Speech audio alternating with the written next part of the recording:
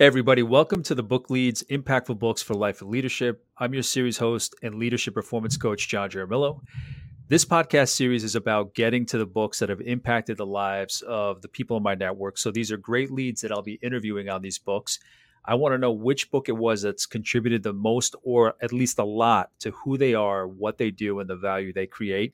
And the three types of books I'm covering for this series are books that my guests are telling me about that I haven't read, books that we've both read, whether we did it before this series or specifically for this series. And then the third category is books that my guests have published or written. In this particular episode, my guests will share a book that they found has provided a lot of insight and motivation for him to make changes in his life. For this episode, my guest is Greg Hammond. And Greg is a financial coach, author, and speaker who's on a mission to make a positive impact on people's lives. As Chief Executive Officer of Hammond Wealth Advisor and co-founder of Planned Giving Strategies, Greg leads a team of professional financial coaches that educates and empowers investors to think differently about money and inspires them to design the kind of life that they want to live. Greg speaks at national conventions, estate planning councils, religious and nonprofit organizations. Based on his book, You Can Do More That Matters, he's been invited to appear on radio shows across the country. Greg co-hosts the Your Money, Your Purpose, a radio show and podcast hosted on ESPN Radio 79.9 FM, New Radio WPOP 1410 AM, 100.9 FM, just so you make sure to get it wherever you can, and the iHeartRadio app. He writes for The Streets Retirement Daily and has appeared on CNBC on the topic of succession planning, the Wall Street Journal on earning income while making a gift, and the Harvard Business Journal nonprofit notebook for planned giving. As a graduate of Miami University with a BA in accounting, Greg is a certified financial planner, professional, and a certified public accountant. And he's an avid golfer, runner. He lives in West Hartford with his wife. And he and I were just talking about just all the posts. Everything that I just listed, I said, before we started that I was just always seeing what Greg was up to on social media, whether it was his role in Hammond, hosting his podcast, which he and Scott were gracious enough to have me as a guest a couple months ago, or it may be even further back just because everything's kind of a blur. His volunteer work, his church work, his commitment to all these different organizations in the Harvard community. So I'm grateful that he does so much for everybody that's a citizen in this area and everybody that's getting that great message. So thank you, Greg, for sitting down with me with this conversation. My pleasure, John. I'm thrilled to be with you, especially when it comes to talking about books, because it's kind of like a kid in a candy store. I had a hard time thinking about exactly what we might talk about today. Well, you know what? Keep in mind those other books, because I've come across the same situation with other guests where they've said, you can't just make me pick one. So like I've said, we can discuss this one. I can go off, do a couple more, and then come back. I mean, there's so many different books, obviously, with so many great lessons, and everybody just has a different voice of what they draw from those books. So no, it's not going to be a cutoff. We can definitely cover other books. Greg, why don't you, I gave you a great bio, thorough bio, great career. Why don't you give me a little bit of a breakdown of the roles that you hold today in the different organizations and projects that you're working on? Mm-hmm. Sure. So my primary role, besides being a loving husband and a devoted father, is to be the financial coach and the chief executive office of Hammond Wealth Advisors. So we are an independent financial coaching firm that works with families across 31 different states on really making a difference on living a life of purpose and achieving the retirement that they want to live. As kind of a sister company to that, and you mentioned in my bio, we formed a company called Planned Giving Strategies. What we saw as a need is that many nonprofit organizations that are focused on giving today have a challenge in that they don't dedicate time for what we call planned gifts, or gifts that come about in the future. And so our organization, Planned Giving Strategies, can work as a consultant or fill that gap for many smaller or nonprofit organizations that need a little bit of assistance. And that is actually what kind of led to me writing my own book, You Can Do More That Matters. In that, in doing presentations on behalf of nonprofit organizations, what I found is that I can only speak to so many people. So why not take that presentation and the conversations I was having at that time and continue to have and put it in a book form so that it can be shared with many more people. And for me, as you mentioned, my belief or my purpose in life is to make a positive impact in people's lives by living a life of love, generosity, and empowerment. And so, one of the core beliefs and core values of Hammond Wealth Advisors, as well as me individually, is that those that are more educated or informed tend to have more successful lives as well as more successful financial lives. And that's one of the reasons why, as a firm, we wholeheartedly believe in education and offer a lot of education alternatives, whether that's virtual online workshops or in-person events, or as you mentioned, our weekly radio show or podcast. We're dedicated to getting good information out to people so that they can live the life that they desire. So, Greg, how did you, if we could just back up, not even a little, a lot, where, first of all, how did you end up in the field where you are, in the financial field? And then, secondly, I'd be curious, what is it that, because I mean, you've met a lot of people in the financial field, right? Mm-hmm. But your typical person, from what I gather in the financial field, is not the same as Greg Hammond, who has the financial background, the financial role, as well as digging for that purpose that their clients should have, or that awareness of that purpose, or what it is that they want for their life, that proactivity about their finances. So, what is it first that led you to the field that you're in? And then what is it from your past that built in that power of purpose behind that, the finances, behind your profession? So, my undergraduate degree is in accounting. And as you mentioned, I'm a recovering CPA. So, uh, I spent close to a decade in public accounting, working for a regional firm just outside of Washington, D.C. And that's where I met and married my wife. And when we decided to start a family and our first daughter was born, we decided to move closer to at least one set of grandparents. And my wife was born and raised here in West Hartford, Connecticut. And I've always enjoyed coming to Connecticut during holidays and family visits. So we made the decision to move closer to at least one set of grandparents and make the move to Connecticut. And if just moving wasn't enough and finding a new job, I decided at the same time to make a career change. Because one of the things I noticed through my work as a public accountant is I wanted to do more for people than just their taxes. I went into accounting because I followed the footsteps of my father, who also was a CPA, a successful businessman, um, and a contributor to his community. And I wanted to follow his example. Although we never really had a conversation around it, I saw through the way that he lived his life about the importance of giving back to the community.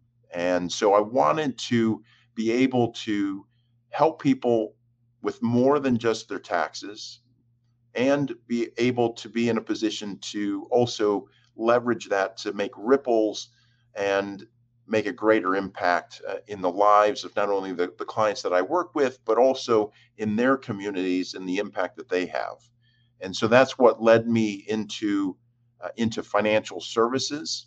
And I found a wonderful small boutique firm that I joined back in 1999, just as a licensed assistant, and worked my way up from there. And in 2004, the founder of the company decided to retire. And as I had moved up the ladder, had hired in my now business partner, Scott Isles, to replace myself. And the two of us put together an offer, and acquired the firm from the founder in 2005. And so we've continued to grow and expand our firm and the impact it has for the last 16 years. And Greg, when you mentioned that you and your wife at the time had decided to go, towards one set of grandparents or the other, where are you originally from? So I was born and raised in Jamestown, New York, which is in the far southwest corner, right at the base of a small lake called Chautauqua Lake. Many times people know Jamestown either because they've attended Chautauqua Institution, or you may know it as the birthplace of Lucille Ball. Okay. So that's the other claim up to fame. And what is it? Yeah, I always dig deep. What is it that led you? What is it that led you to numbers in college? I guess is the way to put the question. Was it strictly from your father and just kind of being in that environment himself, a numbers guy in business? I think it's always been a numbers thing. I've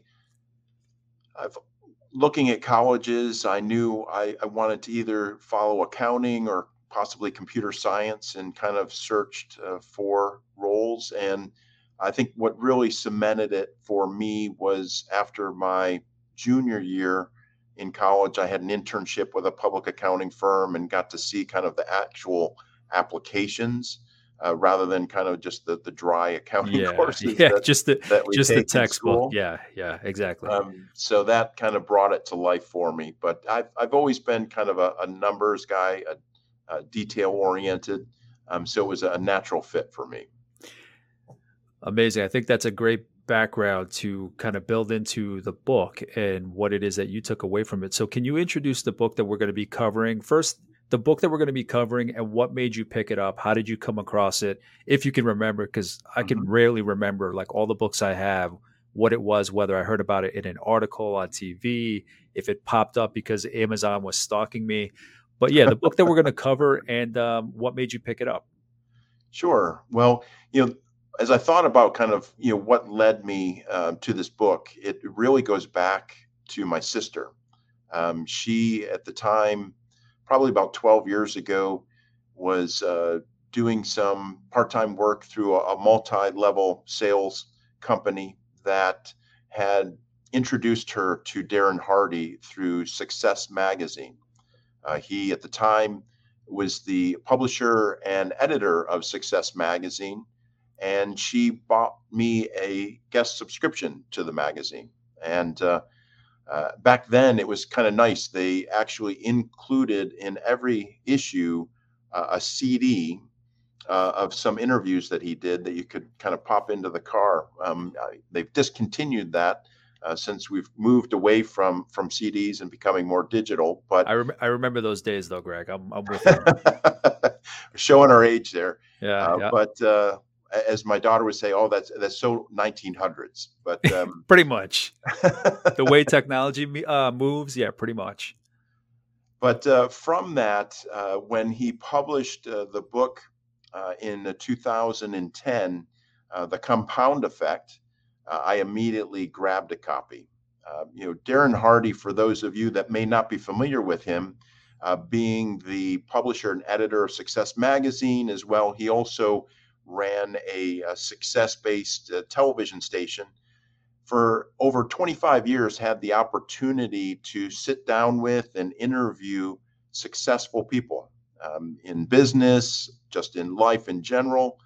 And from those interviews has been able to extract kind of what made them successful. And those were the seeds that kind of created the book, The Compound Effect. And it's 6 chapters and very bite-sized pieces, sharing guidance and information about little things that can create big differences in your life. So, Greg, if they, I mean, that's relatively a low number of chapters, which is great because we can kind of not break them each down, but we can mention sometimes some of the books that we cover on here, just to have so many chapters, it's like pick a few and then just give us some ideas. But if you could, if there are only 6 chapters, can you kind of run through what the titles are and just in a couple sentences, just kind of break down what the flow is of Mhm. each chapter and then over the course of the book, just so people get an idea of what it is the book is about, what the arch of the book is, and how it leads the reader through the message. Absolutely, absolutely. And certainly some sections and even chapters have multiple areas in them that I took away a lot of information. But I can certainly walk through each of the chapters and share them.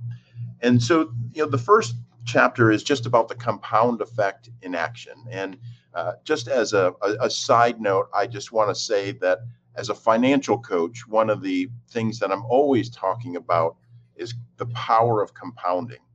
And so the nature of compounding, whether it's in your investments or whether it's in your habits and lifestyle, can have a tremendous impact. And it's one of the things as I talk, especially with younger investors, about the power of starting early. And one of the things in the book Darren Hardy talks about is compounding in different financial things in a couple of cases. And so that resonates with me tremendously. There's the first chapter, which is just about the compound effect in action, talking about compounding. He talks about an example of a magic penny. And I love this example. I use it time and time again.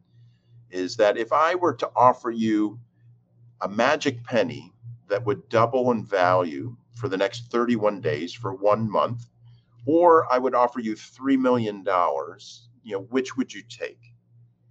And most people probably would lean towards the quick and easy $3 million. But what you don't realize is that penny compounding, doubling day after day, it starts off very slow, 2 cents, 4 cents, 8 cents. But by the end of 31 days, you end up with $10,737,418.24.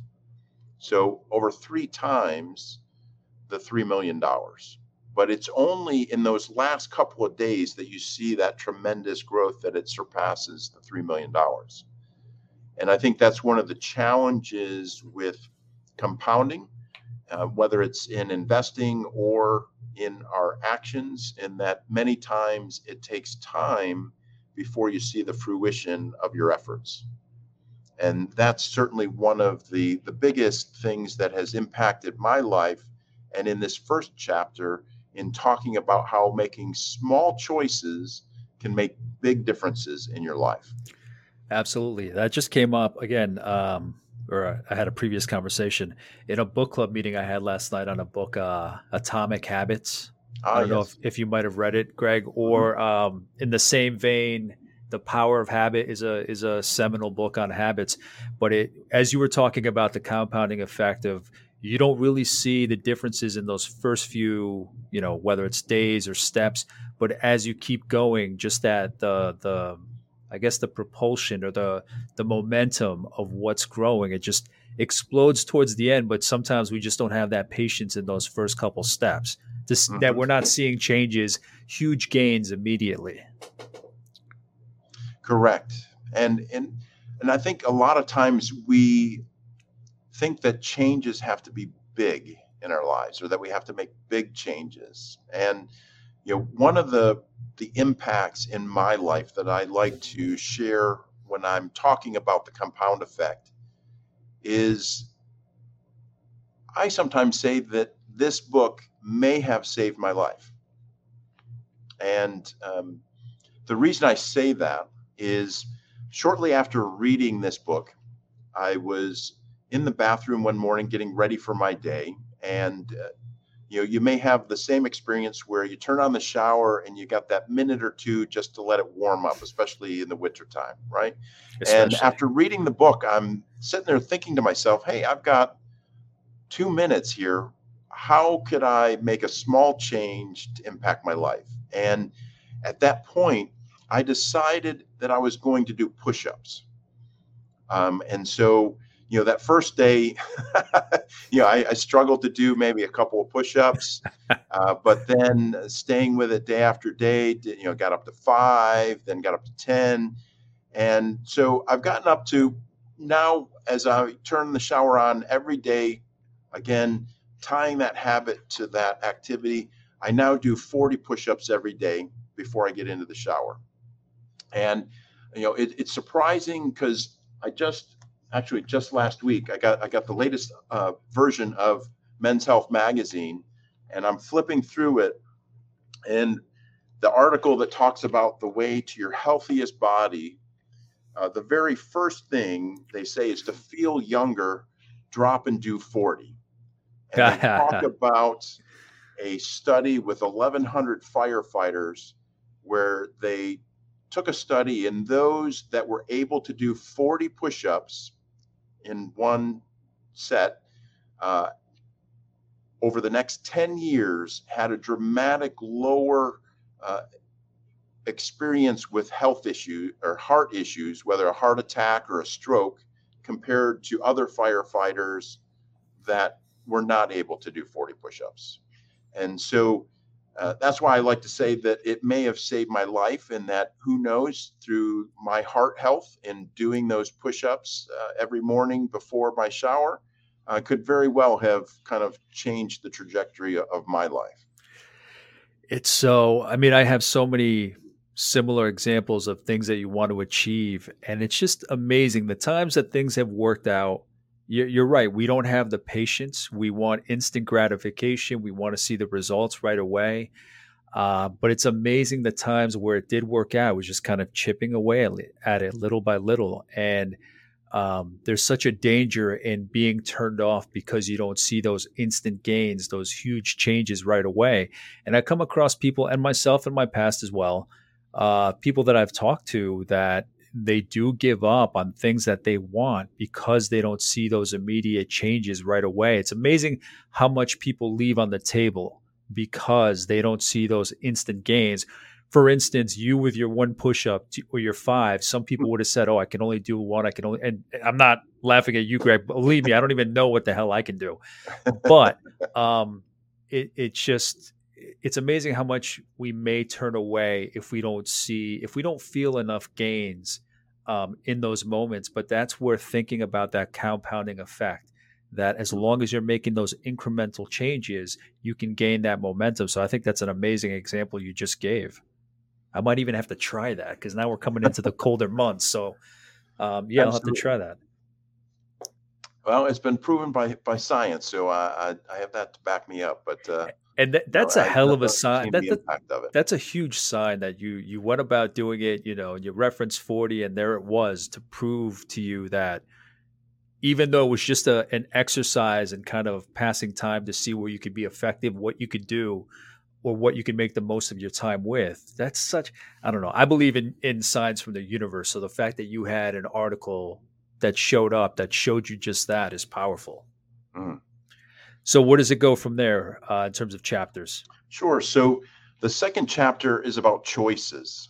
And, one of the things in life is the quote, you're born to look like your parents, but you die looking like your choices.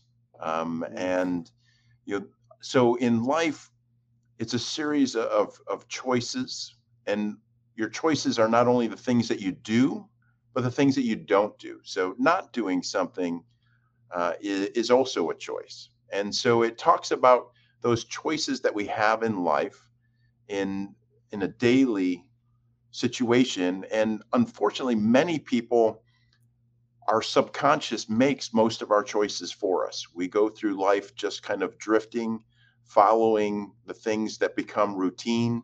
It's kind of like driving to the office, and you get there and all of a sudden you're like, oh, I don't even remember how I got here. Absolutely. Yeah. The trip is just because your brain's on autopilot. Yeah. And the same thing holds true for our lives. And so it's taking 100% responsibility for our life and the impact that we have with it. And then what are some of those small choices that we can make to make a difference? And it can be just a small thing. And one of the stories that Darren Hardy shares in his book are, the choices between three friends. That one friend, comes home in the evening, eats a lot of junk food and just sits and watches several hours of television. Another friend, does some moderate exercise and maintains, and another person, really focuses on eating healthily. Well, as we talked about the compound effect, over the first 18 months, you don't see much difference between the three friends, but just a few hundred calories a day over time builds up. And then that's when you all of a sudden start to see that compound effect. And so that's just one example, but whether it's our diet, our health, or just our relationships, or our financial future, it can all start by our choices. Yeah, Greg, and the full title of the book is The Compound Effect: Jumpstart Your Income, Your Life, Your Success. So the examples, the way that he does his writing is just compound effect in general. And he applies it to income, he applies it to life. So it's not a financial book, but there are financial examples. Mhm. But then there's a lot of life examples as well. It's a good mix of everything. Yeah, it's a good mix of everything. And one of the other examples he shares when it comes to choices is the ability to kind of readjust. And that he talks about the example of a plane taking off from Los Angeles heading to New York. If it's only just a fraction of 1 degree off and the pilot never corrects the path of that plane could end 150 miles, away from its destination just by that small fraction of a change or choice. Yeah. So the same thing kind of plays true in our lives and the decisions that we make. Yeah, I grin only because that's one of the examples that the author makes in Atomic Habits, where he says, you may not think it makes a difference, but if you just change your behaviors 1% and it continues on, and he mentions that example of the pilot, that if they don't correct, but they started off just 1 degree off, when you follow that out, it plays out just as you said, where you can end up thousands of miles off course. So that's a great example, and it paints it so clearly.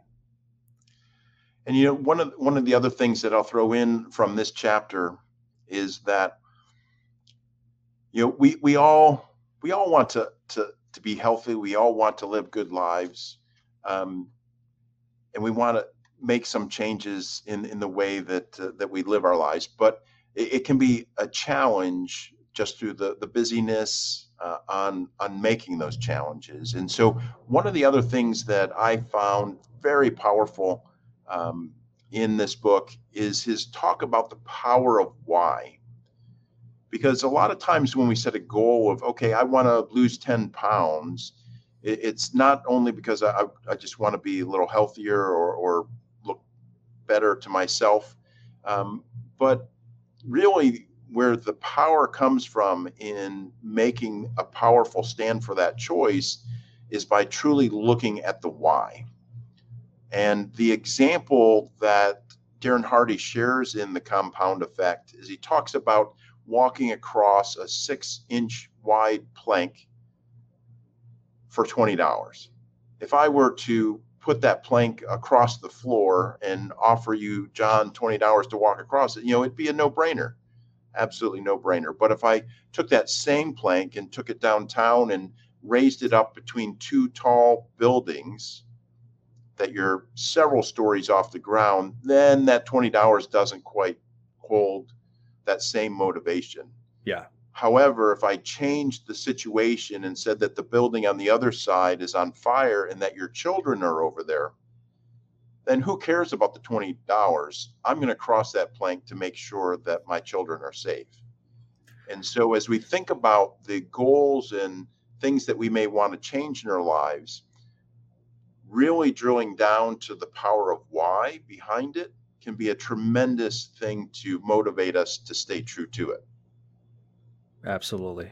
Yeah, I've thought about habits that I've changed in the past. And it can't be just a checklist of I'm going to do this. I mean, it starts with a good checklist. I've set up spreadsheets where I change things incrementally day to day.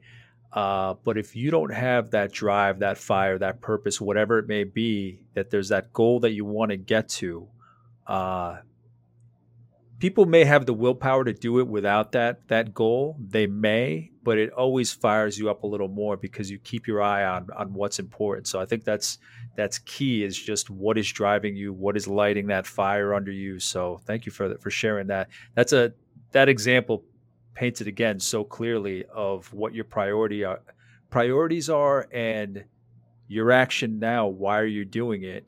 And I think a lot of people don't think about that. They may think, I'm going to cross this plank because society says I need to, because I'll get to the ideal body weight, because I'll get to the ideal body shape. But is that enough to carry you where it's the ideal path? What is it specifically to you that's going to light that fire?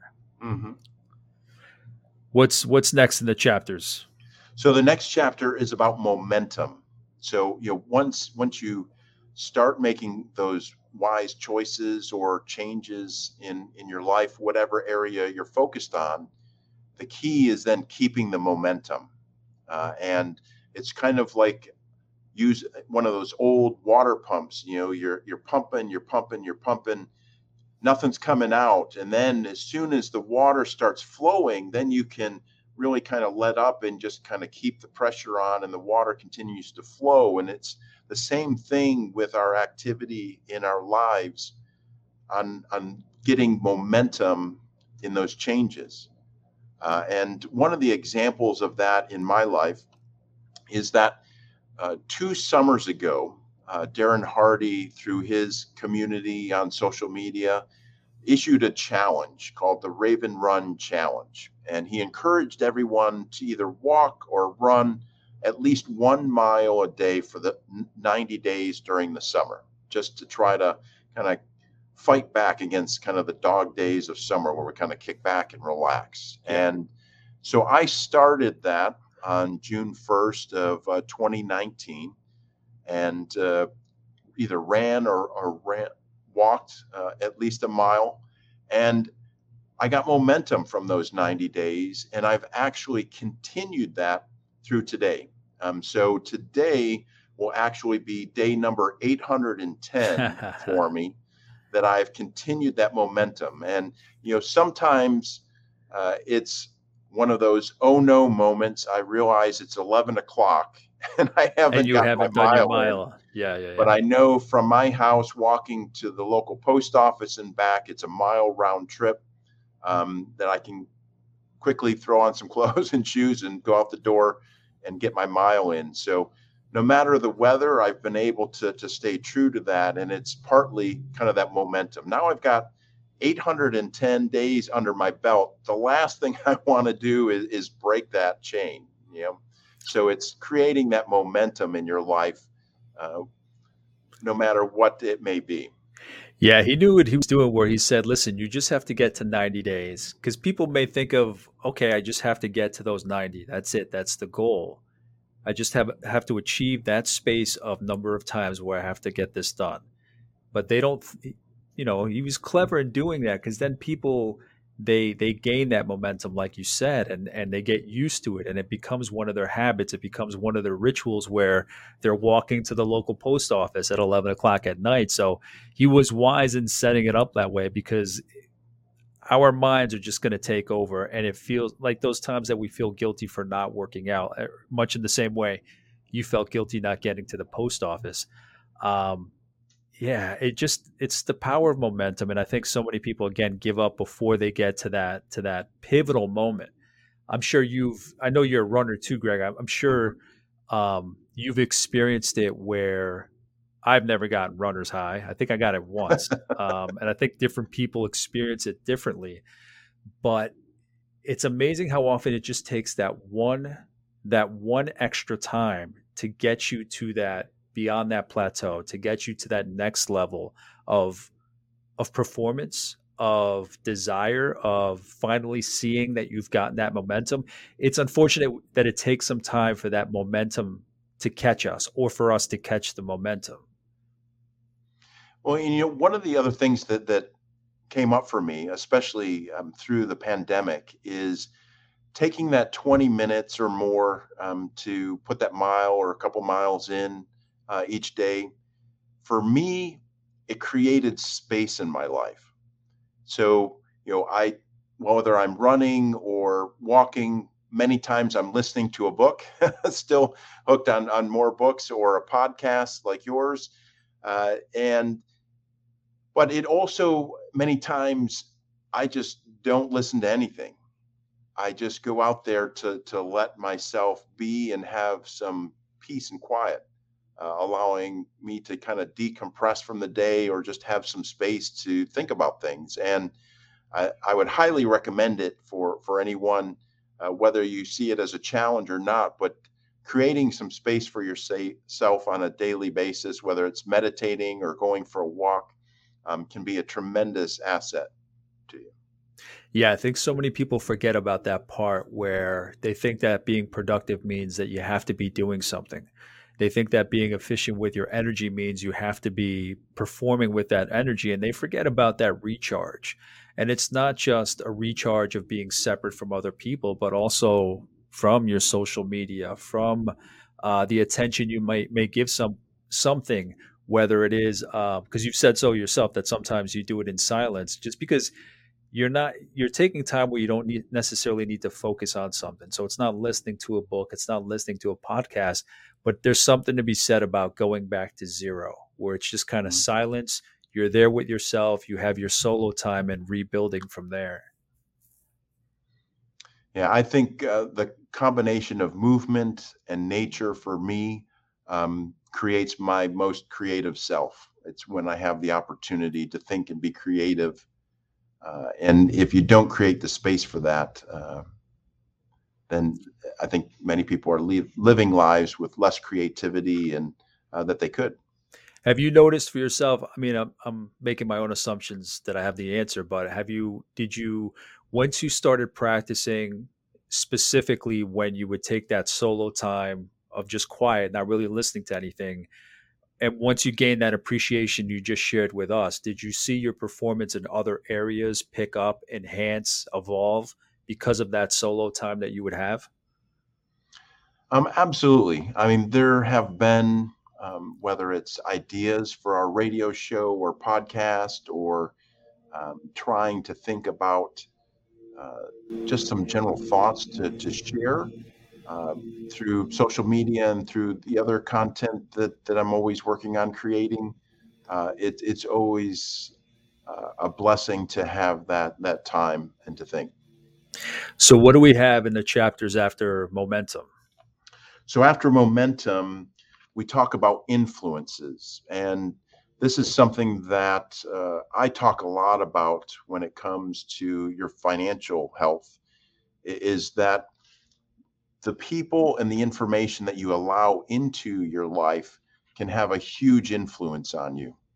Um, Jim Rohn, one of the mentors to Darren Hardy, used to say that your income will be a direct reflection of the five people that you surround yourself with. And I believe that's true. And Darren Hardy talks about it in the compound effect, that it's true across all your life, all your facets, whether it's having successful relationships. If you surround yourself with people that have been successful in relationships, you're going to kind of have some of that rub off on you. If you surround yourself with people that exercise or uh, on a regular basis, you'll probably find yourself exercising with them or uh, whatever it may be. You're going to be influenced by the people around you, as well as the information that you let into your life. And it's amazing when you read books like this, you can go back into your own life, from as far back as you can remember, maybe starting as a teenager when you were really developing relationships, and you can probably prove that point just based on the people that were in your life at that time and what you were doing. Do you think, have you found that in Mm. your own life when you go back, you say, okay, this time where I wasn't as productive as I should have been or wasn't achieving what I wanted, maybe I wasn't with the right mix of people or whatever your environment, did you find that in your own life? Absolutely. And it's interesting. I like to share a story of my business partner Scott Isles, in that he used to listen to talk radio coming into the office in the morning, and he would find out by the time he got here, he was really angry. Oh He'd come yeah. in, he's angry because that's kind of what they use in talk radio a lot of times to kind of get you to listen and keep you in tune. And the same thing goes for the majority of news programs, is that they use fear. And that Yeah. one of the things that our brain is always looking for is to preserve and have our own self survival. And so they can tap into that through fear. And uh, some people feel anxious or concerned about the future, but yet they leave the news on all the time in the background and wonder why they feel that way. So we can take a look at what are the news sources and the information that we're allowing into our brain and into our lives, not only people, but also that information that can influence us. Yeah, I grinned only because a friend of mine had sent a meme that said something like, I turned off the news. It was too stressful. So I turned on a good murder mystery. Just, and she's into like those whodunit kind of things, murder mysteries, trying to catch serial killers and all that. And that meme is exactly her life. Like she can't watch the news based on everything that's going on in the world, but she'll watch something about Ted Bundy or Jeffrey Dahmer. So, but it's funny because my question was about who you surround yourself with, and you had mentioned Scott and just listening to talk radio, but that shows that it's not only the relationships, but it's nowadays. Obviously, Greg, you've seen, and in the example with Scott, it's you have to be careful with what you surround yourself, not just with people. And it's funny that example, Jim Rome, when he gave that, or Rohn, when he gave that, there was no social media. You know Mhm. what I mean? There was no Yeah. streaming. There was no, 300 channels that you had access to. I mean, it was probably the old Gerald box that had like, 20 channels on it for cable. Yeah. And now it's evolved so much. We're overstimulated. We have instant gratification, that now it's not even only about the people you surround yourself, but the great example you gave, you have to pick and choose what you're viewing, what you're listening to, what you're giving your attention to. So that it's amazing that his example, you have to extrapolate that because technology has just gotten out of control. It's proliferated so much. Hmm. And It has. I think I've done that. I mean, sometimes I just shut off. I don't go to social media just because there's just too much to focus on, and you just kind of need that Zen time to calm down just from all that overstimulation. Well, and it goes back to those choices again, and it's taking that time to really appreciate and have the things in your life that really matter. And I think that's been one of the silver linings of the pandemic. Although we've been more isolated through quarantines and social distancing, we have had opportunities to create new communities, new relationships, just like the two of us meeting, as well as um, just having opportunities to really see the value of the family and the people in our lives that we truly care about. Absolutely. I keep saying that this show, this series that I'm doing right now is a silver lining in this pandemic because it got me, and I had met you, Greg, about over a year ago. I met Mhm. you online in an online discussion and forum group. At that point, it was Create What's Needed. Um, and yet another example of somebody I haven't met in person. I don't think we've met in person yet, right, Greg? Well, you came into our studio when Oh, you that's were our right. guest. Yes, yes. So we. Sorry that yeah, I forgot about that. But most people I haven't met in person, and it's shown us what we have. We have that responsibility with that technology. We have the responsibility to determine who we want to be around, who we want to share ideas with, and Yes, I did forget that we had met. I apologize about that, but That's all right. um, But you and I, we need to surround ourselves a few more people with hair is kind of what we yeah, need to do, yeah, the screen is just light bouncing off or my head. bonding with that. All right, so I think that was chapter 4 on influences. So That I was think chapter 5. So was it there's 5? one Okay, left, one more. and that's acceleration. And so certainly that's the power of the compound effect is over time, as these small changes and choices add up, you then are able to accelerate the change because it's compounding over time. Yeah, and that's that point. That's what people need to realize is how much, again, giving up before you reach that momentum and then not being able to make it to that point where you can see that version of yourself, that version of that goal that you wanted to achieve. Did he give any? I'm sure he gave examples in the book of what that might look like, just to have a couple examples to give people about what that looks like in life.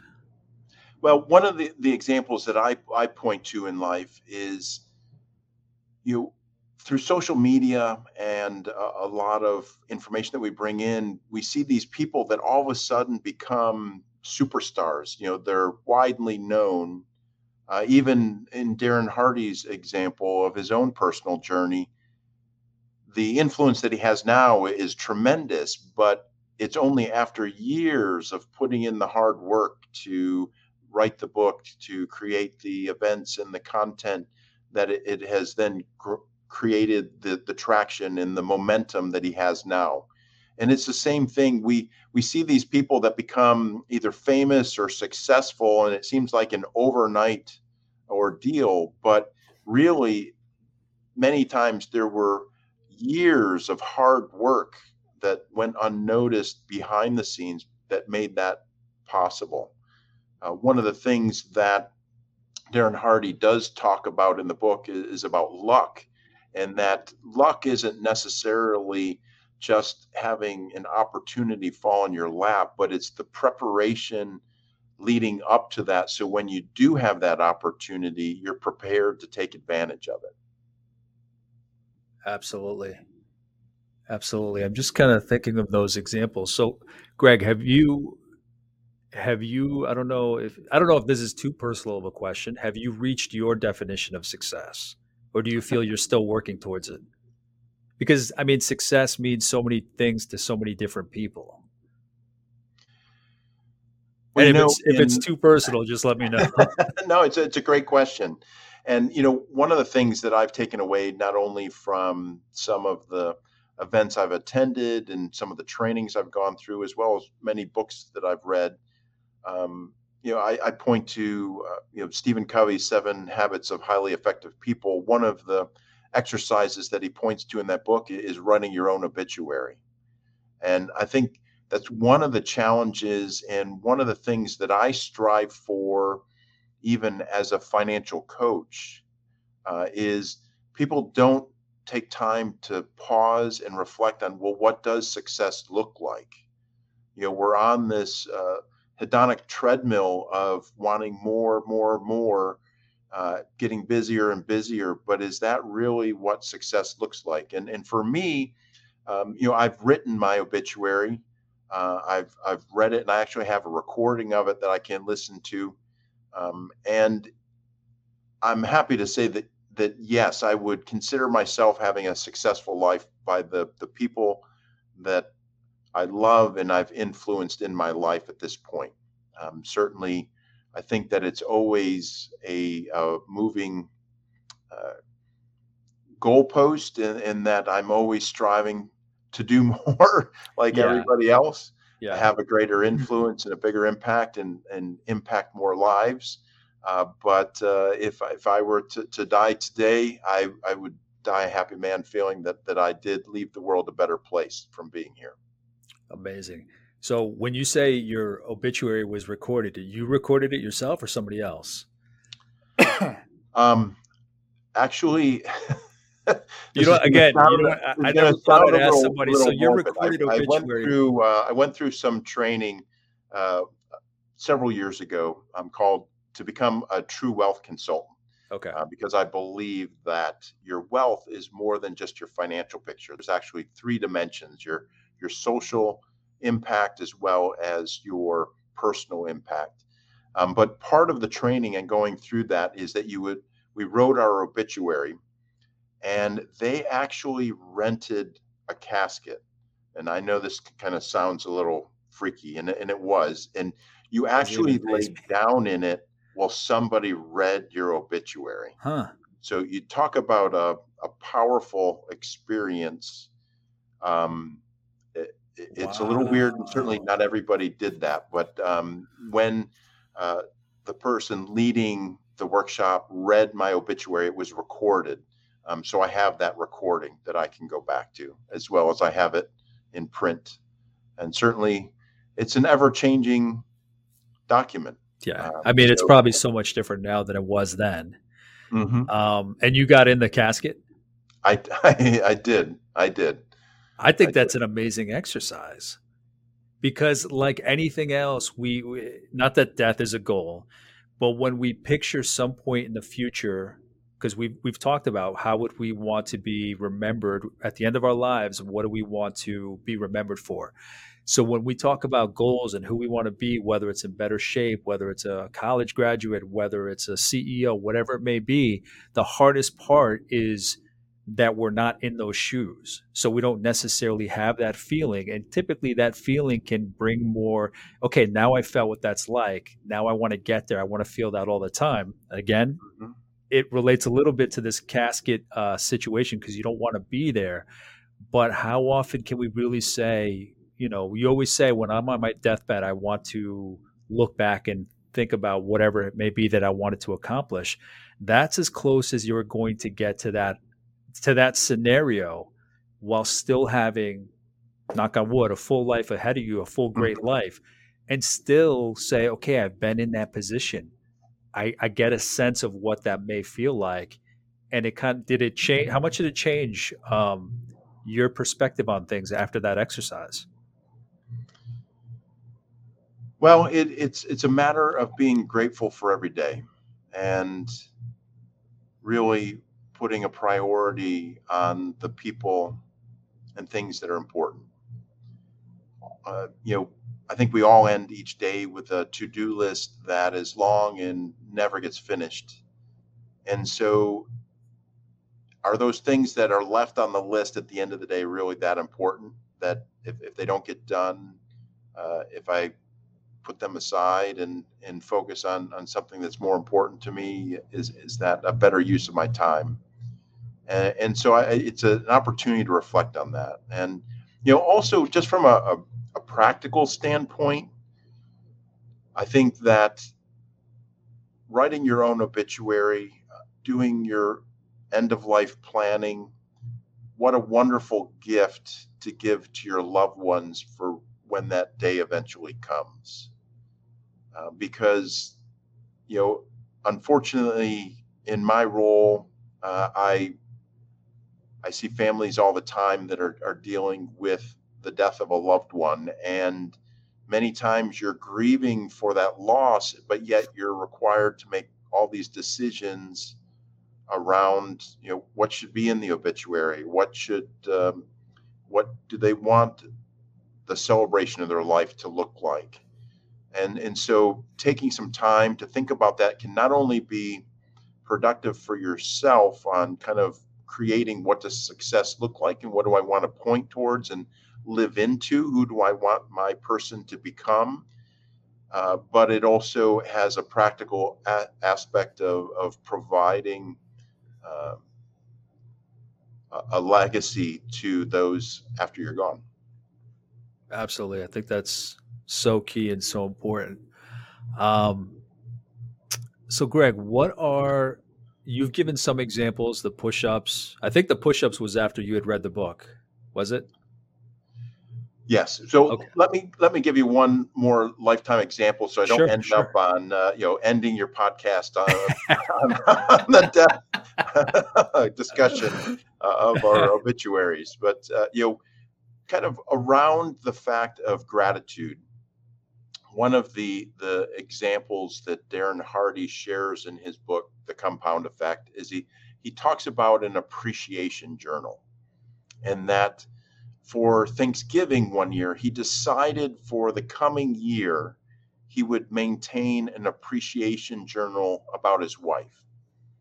And for every day, he would write down something that he appreciated about her that day. And he kept it for a full year. And then on Thanksgiving Day, the following year, he gave it to her as a gift that she could go back and read through all of that. And I took that to heart and actually did the same thing for my wife, starting on her birthday in September and going for a complete year, and then giving her that journal for her birthday the following year. And there are, a couple of things that immediately you benefit from doing that. One is certainly the gift at the end. The person truly, whether it's your spouse, a friend, a family member, whoever it may be, truly gets to benefit from fully feeling and understanding your appreciation and love that you have for them. But the other thing that it does tremendously for any relationship, especially with a married couple, is that it then also trains you, again, these small choices on a daily basis to look for the things to appreciate rather than the things to criticize or to point to. And so it changes your complete perspective in that relationship to focus on the positive. And that has been absolutely a fantastic thing that I try to continue on a daily basis, whether I'm maintaining a journal or not, but to focus always on the things you appreciate people and then make sure you share it with them. Yeah, I think so often it's easy for us to gravitate towards or be impacted more by the negative, that we don't take the time to look at the positive. And I especially like that exercise because so often, so often the case is that the people around us don't know what we think about them. There's only in certain situations when we're asked what we think or how to express it, or maybe only expressing it on their birthday with semi-generic thoughts. But it's like the everyday conversations, the everyday awareness that you know that this person is there. I think too often we don't know what people are thinking about us. We're just making assumptions. So it's nice to see a confirmation of where you stand in someone's heart, in their life, whatever the relationship may be. So I think that's a beautiful gesture that I might have to hijack for myself, Greg. I'm not gonna lie. All right. So aside from that, and we don't have, I mean, whenever you want to jump in with anything at all, please let me know. But we're not necessarily going to end here. But specifically, aside from the push-ups example, right? What are some other specifics that you took away? Obviously, the journal as well. I mean, you've given great examples, but if there's any others that you want to mention about specific actions you took after reading this book, whether it's your life, your leadership, your work overall, any you want to share? I mean, you gave some great examples, but if there's anything you want to share, that'd be great. Well, I think the only other example, that I've done, not only from reading The Compound Effect, but from some other coaching that I've had, and certainly, you may coach the same way, John, in the coaching that you do on helping people improve. It kind of relates around what does success look like, not only for your life, but how can you boil that down into a smaller time frame, in that what does the perfect day look like, or what does the perfect week look like, and what are the things that would be part of that, and creating a checklist of, okay, I want to make sure that I carve out time to spend with my spouse or with my family members or children, or want to make sure that I, give those comments of appreciation on a daily or weekly basis. Create the list of what that best self looks like on a much smaller scale, that you can then use as a checklist and hold yourself accountable to throughout that. Yeah, so that you can really be proactive and cognizant and aware of how you show up every day in those everyday moments. Um, the next question is generally, you've given great examples. You've broken down how it's applied to your life, the great messages in the book. So, if you could put it in a message, a compact message to somebody about what the transferable lessons are from this book that anybody in any field of any age can kind of utilize for their own life, leadership, work, how would you put that to them? The best value of this book, the best message?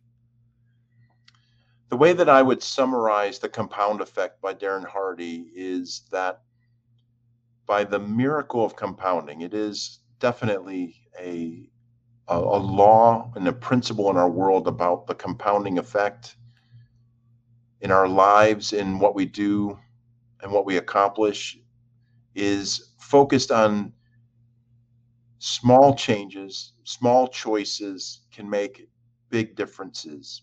Don't allow your current circumstances to dictate the life that you want to live. Choose one area of your life and track it.